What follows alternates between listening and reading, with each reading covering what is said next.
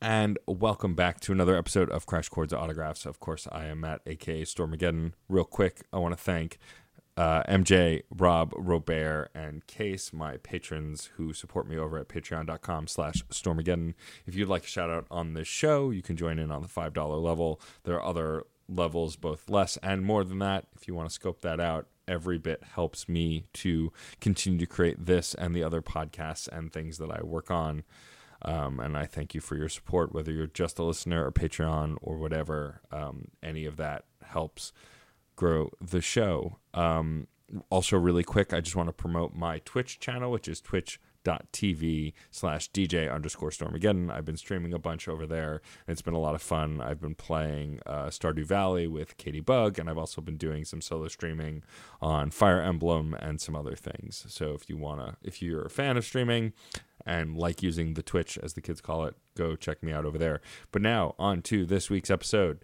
I have the incredible Theydy Bedbug as my guest. They are an incredible performer, actor, drag artist. They kind of do a little bit of everything. They're a jack of all trades, and they are really a blast to chat with.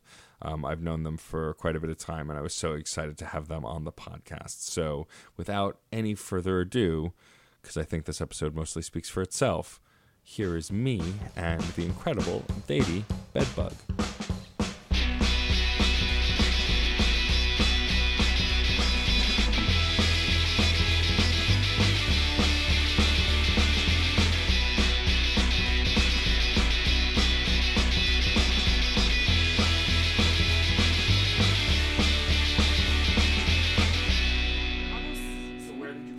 I grew up in Jakarta, Indonesia, and Singapore. Oh, wow. Yeah, but, I mean, New York City summers do get fucking bad. Like, I'm not here saying it's nothing. It's something. The humidity is awful here. I've started recording. We just ease in. Okay, cool. I used to do cold opens, and I feel like I bring this up every episode. I used to do cold opens, but I hated how they sounded after a while. Like, it was just very rehearsed, and I felt like it killed the conversation. Like, I'd be having great like preamble while testing the audio, and then I would go, I'm here with so and so, do this, and then like until like dead. Direct. I mean, I'm good at directing conversation, but it's right. like I like the idea of just naturally talking with someone. Totally. Especially some folks are easier to talk to than others, which is fascinating to me in nightlife. Is like I've met performers who on stage are these giant characters, and then like backstage they're so soft spoken and quiet, and it's always just odd to me. As someone who also is very introverted, I'm just like, oh yeah, we're all like people. Oh yeah, I mean personas in general. I think a lot about personas. Oh, I'm sure. Because I find that my two selves are connected, and they're sometimes like dueling rivals, and sometimes they're like deep lovers. But like I really see them as separate. And I just moved into a space where I have a room for, like, my muggle self. Oh, wow. And, like, I have a Theydy walk-in closet. That's awesome. And it's been super helpful for me to kind of have some separation of church and state. And just to understand, like, oh, this is like, a Theydy thing, and this is, like, my other life thing. Right.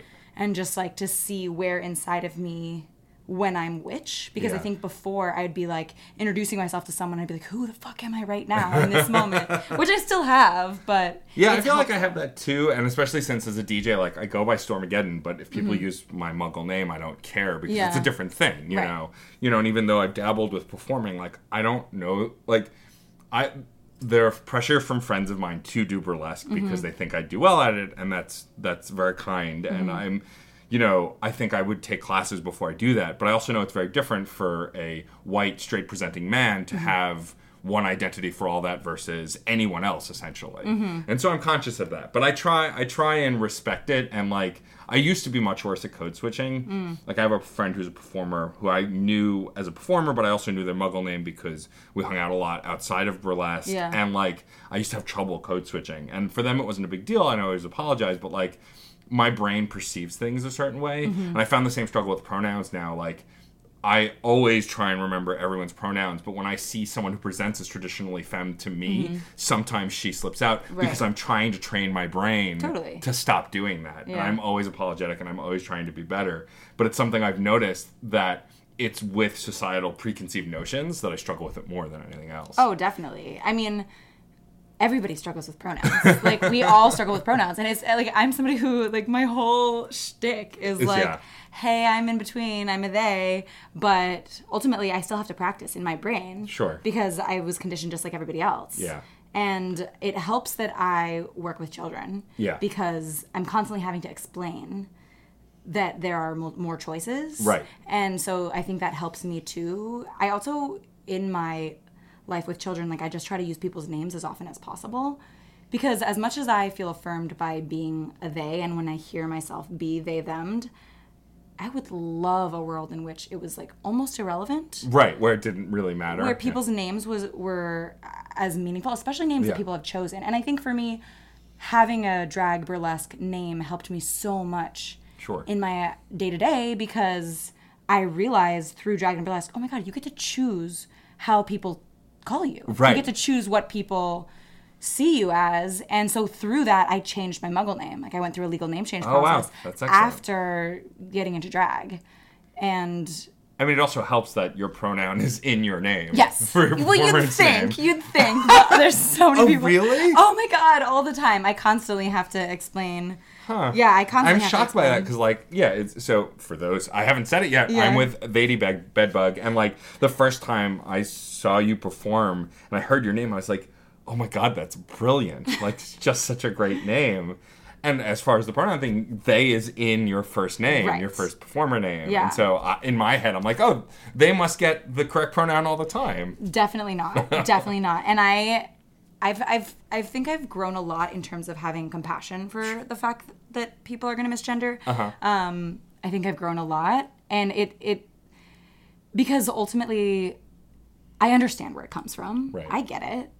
It doesn't mean it doesn't hurt. Sure. But I'm realizing that if I want to live in a world in which people see everybody the way they want to be seen, it's going to go a lot farther if I have gentleness and compassion than if I have resistance and anger. And that's a hugely privileged position that I can say that. Sure, of course. Because ultimately, like, I'm pretty safe in my identity, especially, like, as a white person and as somebody who is perceived to be like a traditionally attractive woman. I say in quotes, which you can't see in the podcast, which obviously I'm not, but, you know, I'm perceived that way, so people see me as safe. Right. So it's easier for me to have compassion and, like, have generosity. And so I feel like because of that privilege, like, it's almost my duty to be like, all right, I gotta do this work. I gotta, like, bear the brunt of this because like, I'm mostly safe. Right. Yeah, that totally makes sense. So let's talk about your burlesque and drag persona, Theydy Bedbug. The first thing I noticed about your whole aesthetic is that every single outfit has a matching mustache, which I love. Was that always the case when you started doing drag and burlesque? Was that always part of the identity, like that you wanted to have that makeup or wig or whatever that represents the mustache? No, it wasn't actually. And I had 2 previous names. Oh, so this isn't your first performer This was my third iteration, and this feels like settled. And I'm sure that in my life, as somebody who is bound to transform all the time, like that's just something about myself that I'm like, oh, I have a new hobby, a new aesthetic, let me absorb that. Right. But I do feel like this is where it sits. This is home. But my first persona was named Misconstrued. Which is so ridiculous. Very punny. People really loved it. People still love the pun, but ultimately my nickname was Miss. Right, and you wanted to and that wasn't right. And then it was Lady Bedbug, which people in this scene, some people still remember when I went by that. But again, the nickname was Lady. Yeah. So it just, like, it was like I kept making the same mistake again and again. Right. And then I finally landed on Theydy, and I remember at some point when I was still Lady Bedbug, I just, like, painted a mustache on. I think I just went with it. I knew I was going to be in a room of trans people, and I was like, I'm just going to do this. Right. And I remember something clicking. Like, I remember being like, oh, I feel like I've seen myself for the first time. Right. And it's interesting the way that something that it can be, as a gender fluid person, something can be so affirming to me one day, the next day not so much. Right. And there's some days when I actually don't want to wear the mustache. Right. Because I'm like, I know I'm a boy. Right. And I know I'm a femme boy, and, like, sometimes painting it on clownishly almost makes me feel less of that. Right.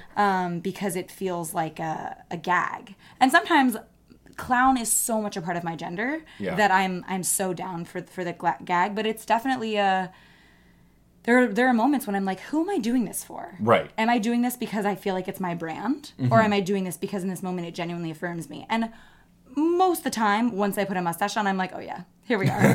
This is right. This is where I'm at. Like, this feels good. And I've realized the ways in which, like, mustaches can be feminine. Anything that we've traditionally deemed masculine can be feminine. Anything that we've traditionally deemed, feminine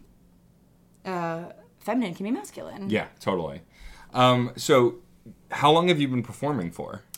So I used to act. Okay. So I basically, So you went to school for acting? I did. Okay. Well, I went to, I didn't go to like a conservatory. I went to a liberal arts school and studied drama and gender studies. So my mom recently was visiting and was like, her scale of success is like, who is using their degree? if they went to college, who is using their degree? And my mom recently asked me, like, so who of your friends is using their degree? And I was like, well, Mom, I studied drama and gender studies, and I'm a drag performer, so I think I'm using my degrees, actually. But so I really thought I was going to pursue theater, and I really thought I was going to, like, do the actor thing. And there's a part of me that would still like to do that. Right. And I was in a play earlier this year because I love character transformation. I also love words, and I love using my voice. Right. I love doing accents and like different vocal tonalities, and I sometimes feel that in drag and burlesque,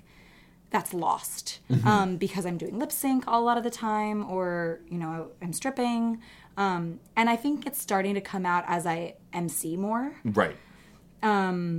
Which I really love because that also helps me blend my identities. Right. Because there was a while in which I only knew who Theydy was on stage. And then the second I got off stage and people would talk to me, I would be super bashful and like very vulnerable. And I'm a very confident person. Like, I'm a Leo, I'm an extrovert. I've never had problems like socializing. Right. But it was going from that super vulnerable and like grotesque sometimes place to like this interpersonal place that Theydy accesses my extremes. Right. So I can be on stage and I can go to the scary and the ugly and the baby vulnerable. I can go to both those sides, the hyper sexy and the like desexualized, whatever I'm feeling. But then off stage, all of those exist and I'm in that in between. Right. So it's been helpful learning to host and learning to talk on a mic to kind of integrate the extremes. Yeah, it's interesting. Like, I've been emceeing for about 3 years, but I've been DJing longer. But I feel like my DJing got better because I've been emceeing, which you'd think wouldn't affect the other. But I think it just gives me more confidence. Being confident on stage in any capacity made me approach other things I do with confidence, even if they're not audience facing or like at the front of the stage. Definitely. I came back to acting after not having done a play in years, and I felt like I was so much better, even though I hadn't been studying acting, I hadn't been practicing. Right. But because I was doing clown. I was doing movement.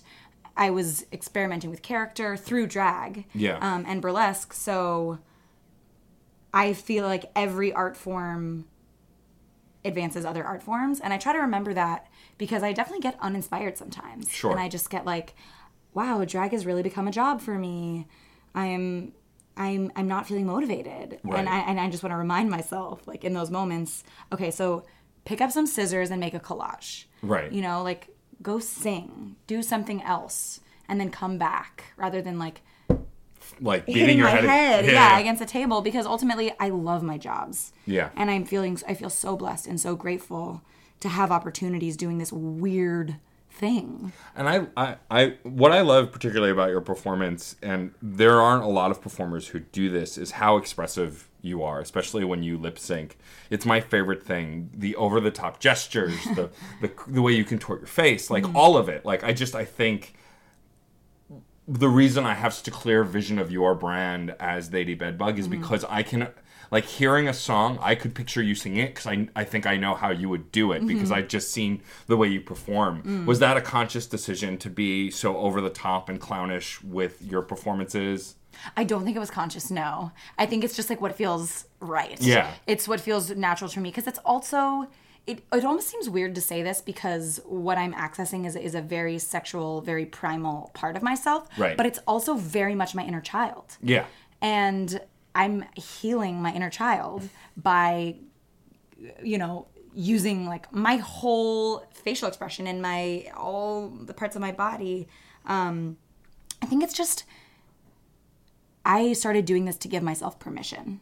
And so for me, permission means like using my full face. Yeah. And sometimes the challenge is how to not go all the way. Right. Like how do I pull back so that I can sustain a performance? Sure. And so that I can have an arc, a narrative arc too, because as somebody whose background is in storytelling and theater, I'm always interested in where do we begin and where do we end? And what is the conflict that happens and what is the resolution?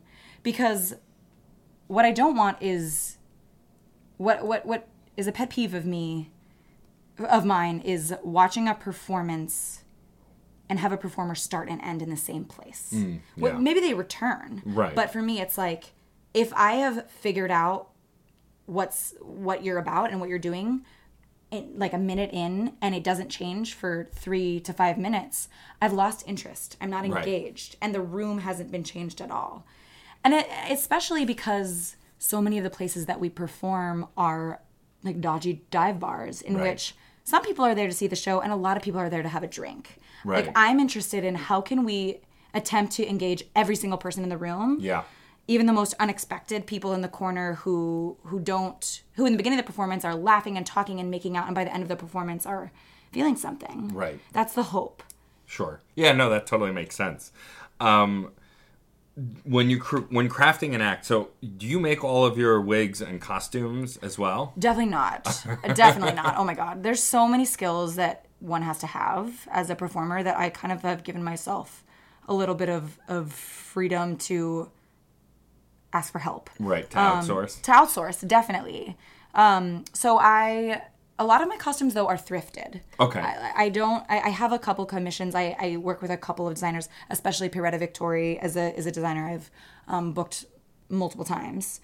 But Sweet Lorraine is somebody whose wigs I've bought. Also Suburbia, Zenobia, when she was doing wigs. Like those are all people whose wigs I've commissioned.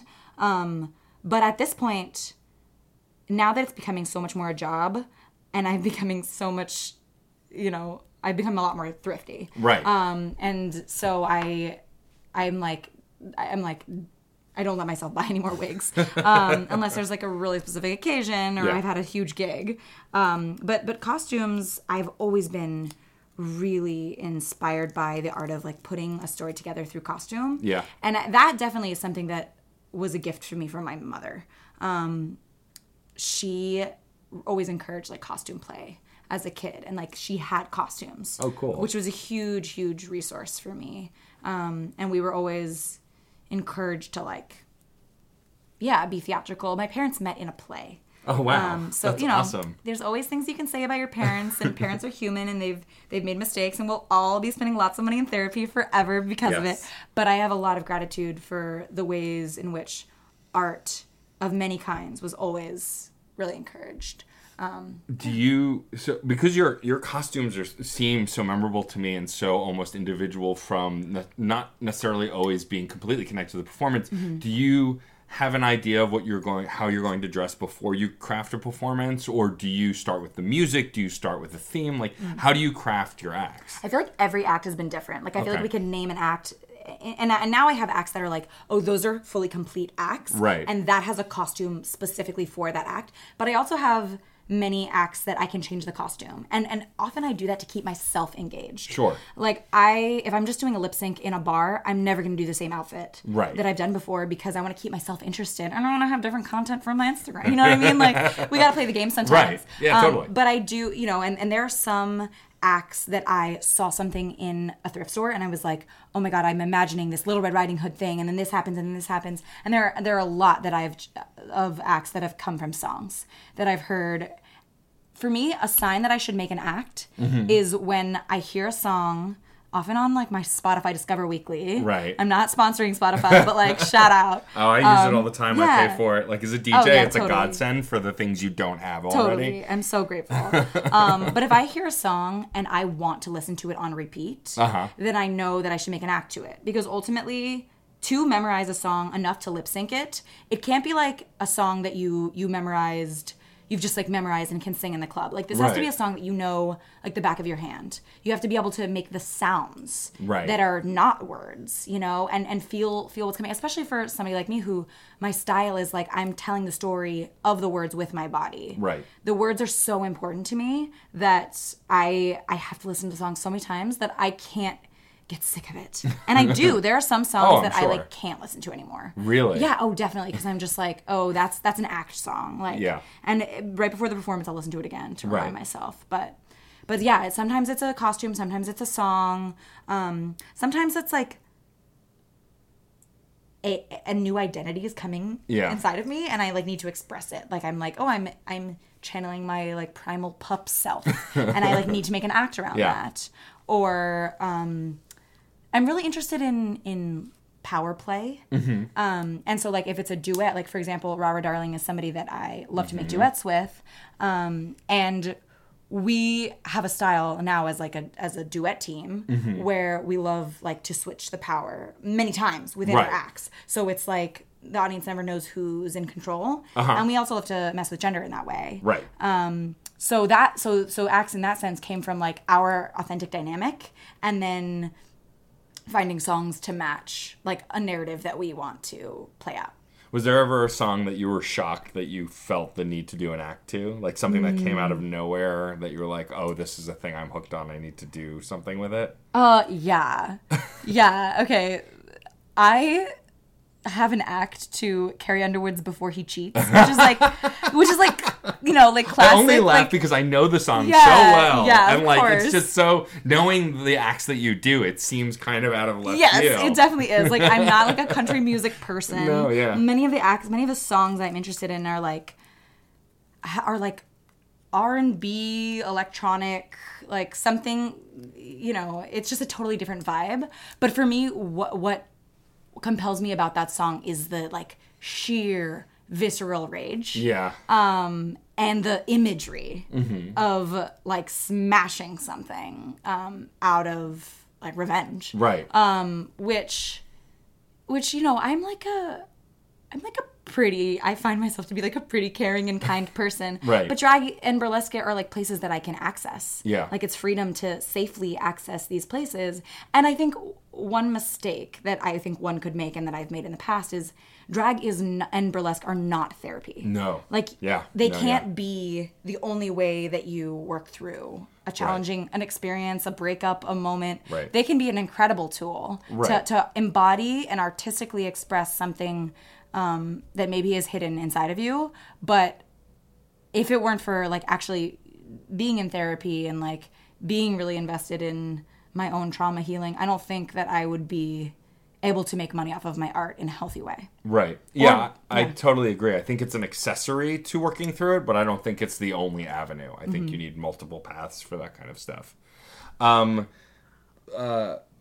else that I've wanted to ask for a while is just so I saw I wasn't able to go live, but I've seen on your Instagram the Spice Girls show that you did. When did you figure out that you were Sporty Spice? How long did it take you to figure that one out? Well, okay. So actually I have had a Ginger Spice dress since high school. Really? Yes. So that's originally I connected with Rob, who produces that Gush show. Yeah. Being like, hey, I know you're doing Spice Girls. Like, I have this dress. And it wasn't even me saying I want to be Ginger Spice. I was just like, this needs to be used. Right. I have this thing. This is amazing. And so Rob ended up being Ginger Spice. And Rob had like played around the idea of like me being Ginger Spice, but ultimately Ginger Spice is not where my gender sits these days. Right.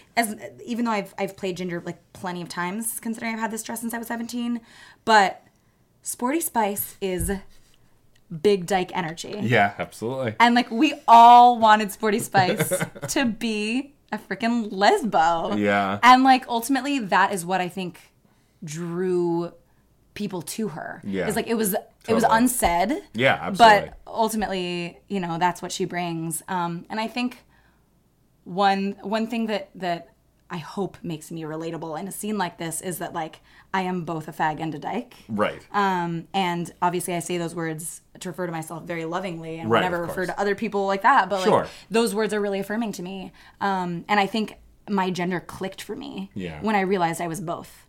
And that, I think there's a narrative that as somebody who is assigned female at birth and identifies as trans, then you must have been masc all your life. And you must have, like, been one of the boys as a kid and, like, trucks and rolled around in the mud. And that was not my story. That's not my experience. And I think it actually is dangerous to only uphold trans narratives that look like that. Right, because then it makes trans this thing that's so far away from cis and doesn't just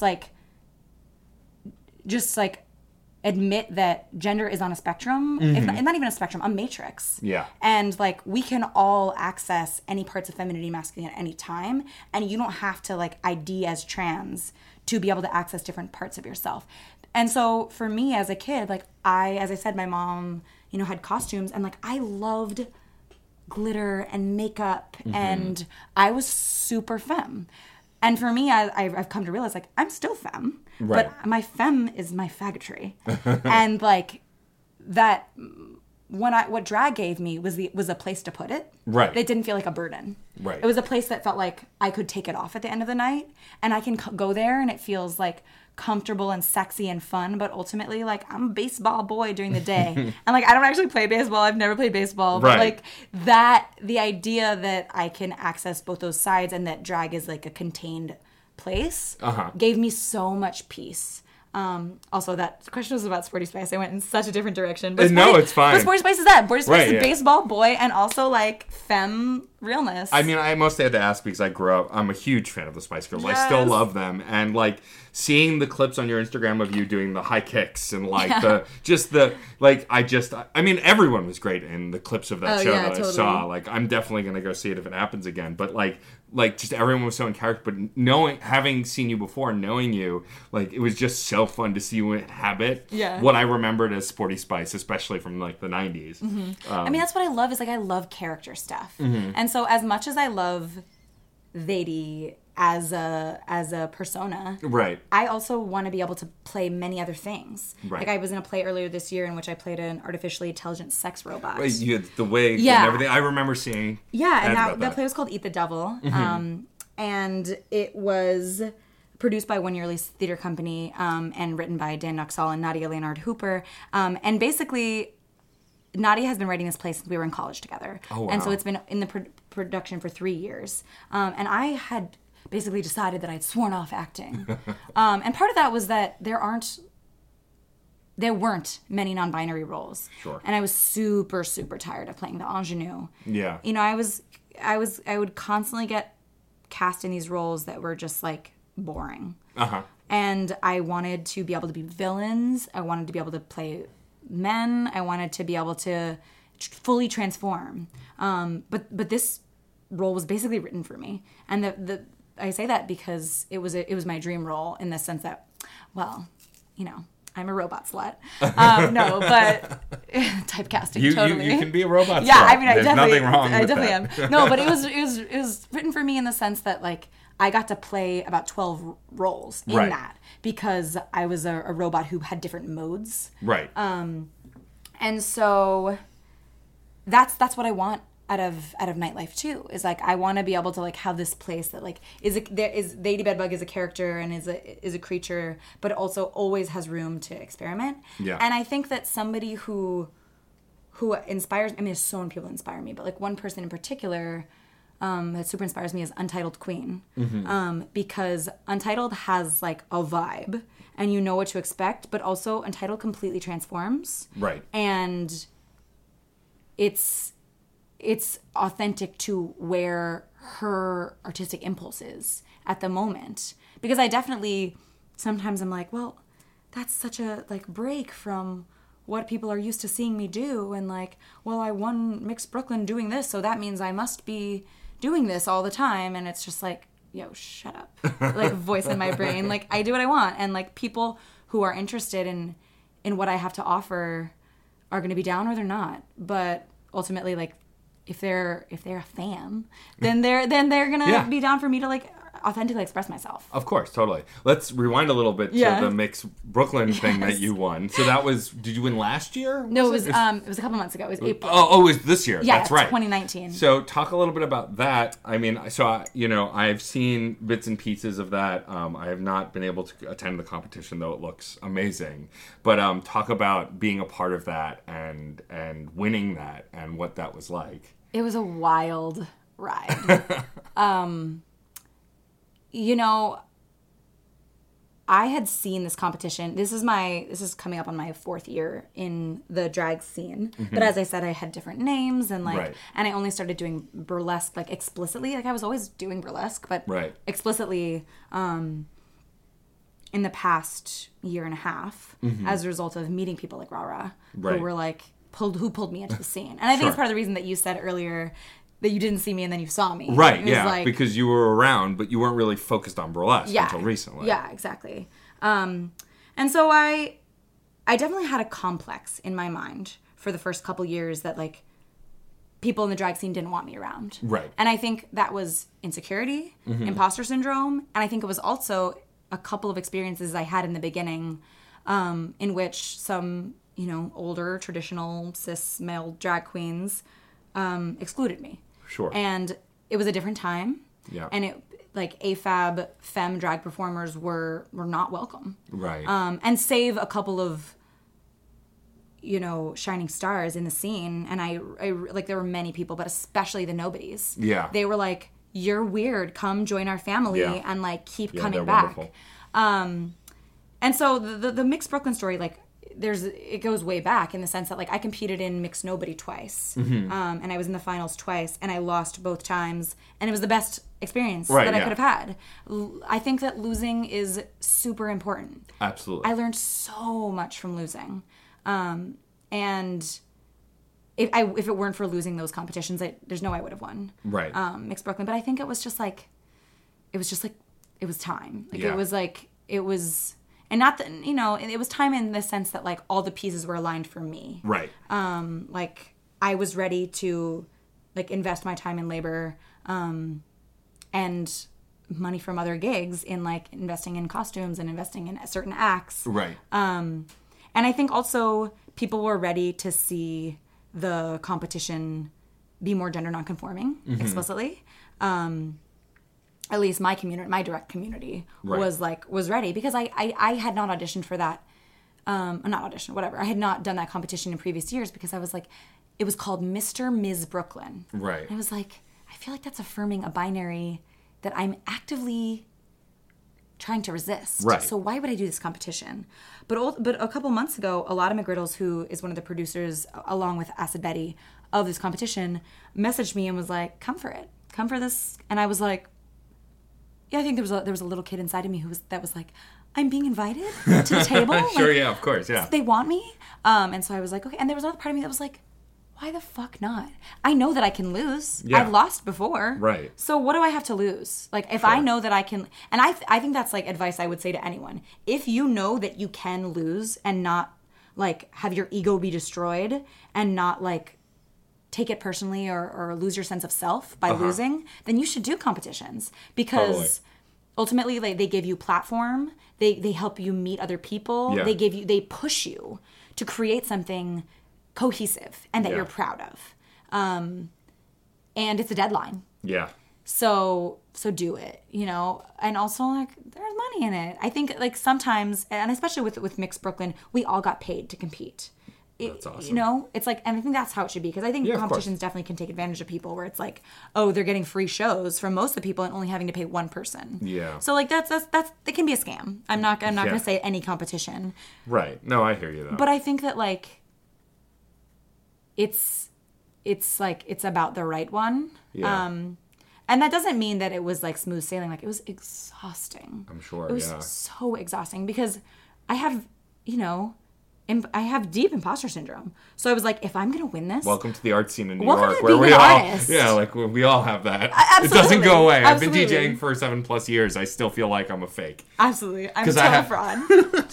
All the time. And it's funny, because anytime anyone asks me a question, like... So I don't make my own songs. I don't make my own mixes, but I make my own playlists, and I do a lot of crossfading and mixing, and I'm working on getting some more tech, and like I have a lot of my own gear, but like anytime asks me, oh, what remixes have you done? I go, oh my god, I'm an imposter. Like I don't do any of my own remixes. I'm not a real DJ, which is not true at all. But like it doesn't take much to spiral down that road of like, oh my god, everyone's gonna figure out that I don't belong here. Absolutely. There's that Venn diagram that's like one circle is like crippling insecurity. Actually, that's the ableist word, but like is like insecurity and like deep self-doubt, right? And then the other circle is like egoic narcissism, right? And in the center, where they overlap, is like the artist, right? Yeah. Which is definitely true. And I think, you know, especially in a scene where we're all having to put forth personas, right? It's easy to get lost in the ego of it all, and especially where we're, you know, in a culture where we're like all competing for likes. Yeah, it's super easy. And I think there have been moments where it feels selfish, and I'm like, why am I doing this? Am I just trying to make myself feel better? Right. But then, you know, there'll be people who will tell you or you know, that your art means something to them, or right. like that it gave them permission to do something. And I definitely have tons of people whose unapologetic expression of who they are gave me permission to be myself. Same, yeah. And so ultimately, yeah, there is ego involved. That we're human. Totally. But it's also what drag gave me that theater didn't, was fun, glamorous exploration of political resistance. Yeah. Because ultimately the theater I was trying to make in college was so angry. It was really angry. It was like, let me yell at you about what I believe. Right. Which also doesn't account for privilege. Yeah. You know? And so what drag did was like, when I saw my first drag performance of non-traditional drag performers, and it was Crimson Kitty produced, and I think it was in 2015. And I remember thinking, first of all, there's a space for me. Right. And second of all, wow, this is something that is making a political statement and definitely has the potential to affect people's minds and hearts, but it also is really fun, really sexy, and really glamorous.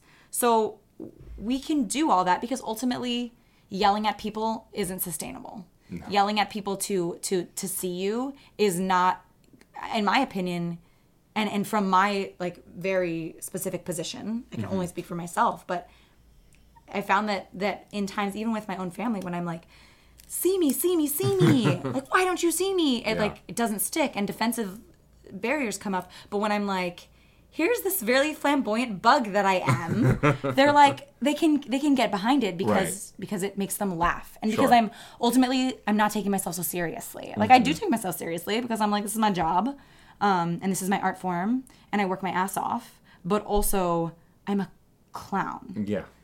And I'm making fun of myself through it all. Yeah, that's awesome. Yeah, I think that we're at a really weird place in creating art now, considering the country we're living in.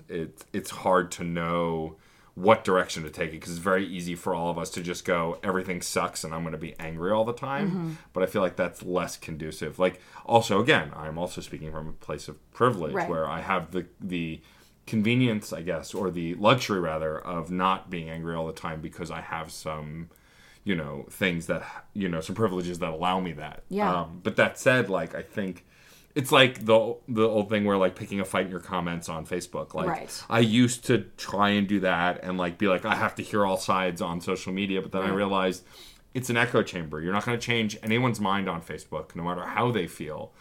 Curate it the way you want it, so you can exist in that world and create what you want to create, and then take to the streets when you want to actually change minds. Yeah. Because you're not going to do it on the internet. Totally. It's just not going to happen. Totally. Unless you have a platform that allows you to reach even more people. Like, my 800 likes on my Facebook page are not going to convince anybody of anything.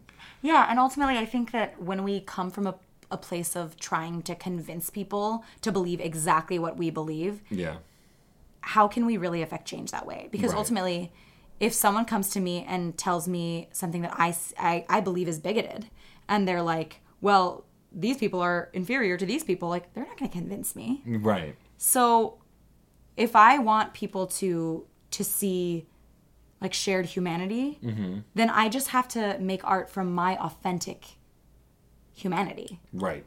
And I have to use that privilege to like talk about the fact that I am in a very specific and unique position. But ultimately, white people got to be talking to white people, you know? And like, I think that there is like, I'm not going to pretend that the Dragon Burlesque is always just for affecting change. Oh, like, of course, yeah. You know, because ultimately, like, it's fun. Yeah.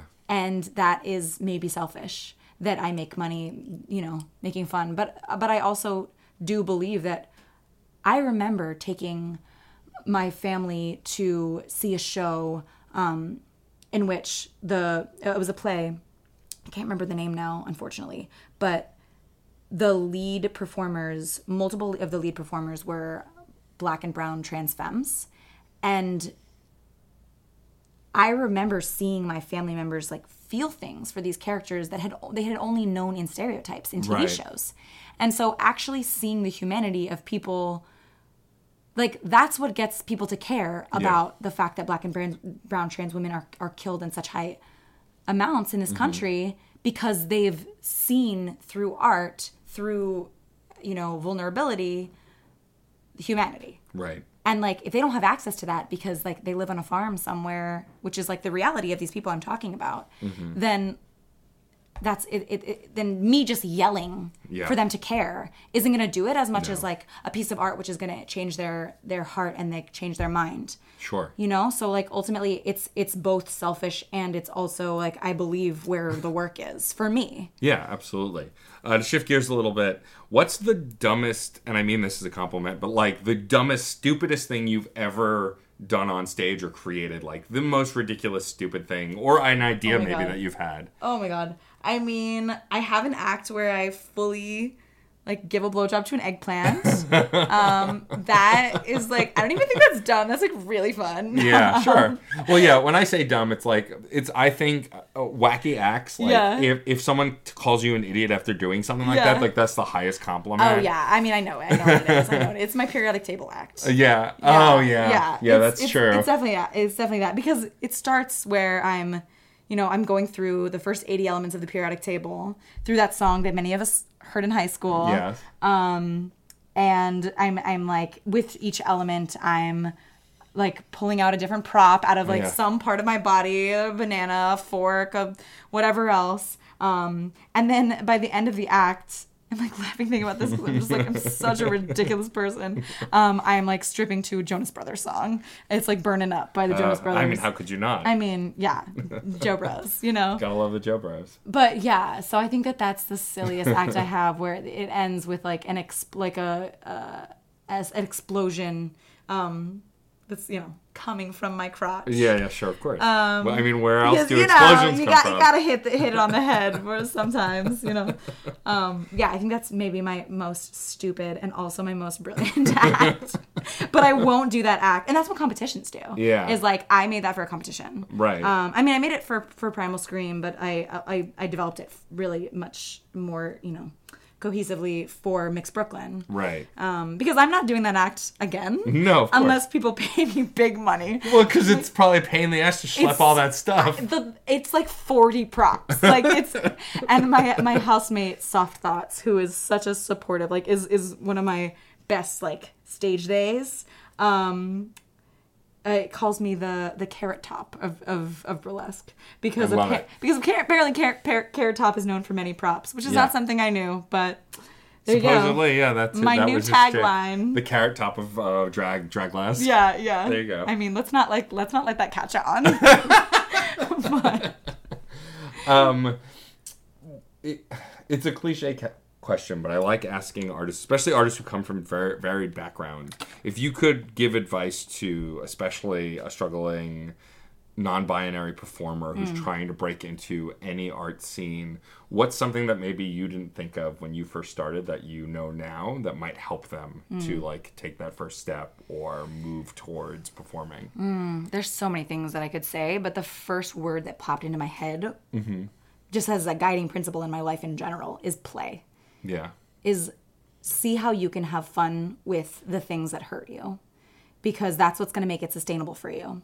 Like, I used to do spoken word poetry. And that I had to stop for many reasons. But one of them was because it was like airing my traumas for points in the slam scene. Right. And it didn't help. It didn't heal me. It wasn't fun. And it ultimately, like, it didn't help other people liberate themselves either.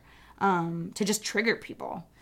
And when I started to be playful with my gender and things that in the day-to-day I couldn't be playful with because I need to, live in a capitalist society and like make money. Yeah. I feel like it opened so many pathways for me. So I think play, and also like finding the community that affirms you. Absolutely. It was amazing during the Mix Brooklyn competition to, I have been misgendered on the mic before being introduced to perform like 1.5 million times. Right.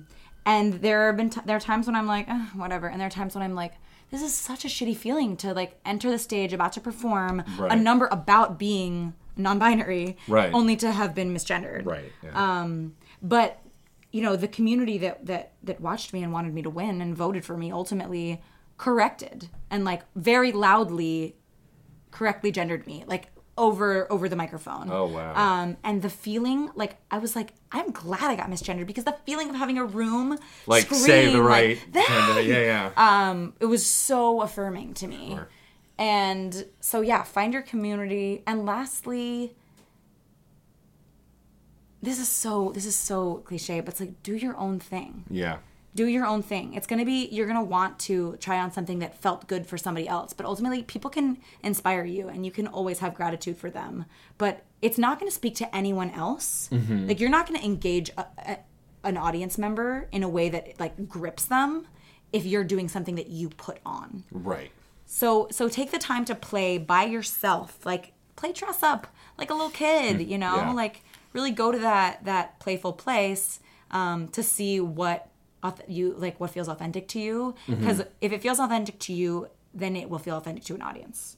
Awesome. Well, thank you. This has been so much fun. Thank you for being on my show. My pleasure. So the last thing I'll ask is we have a sign off for the show.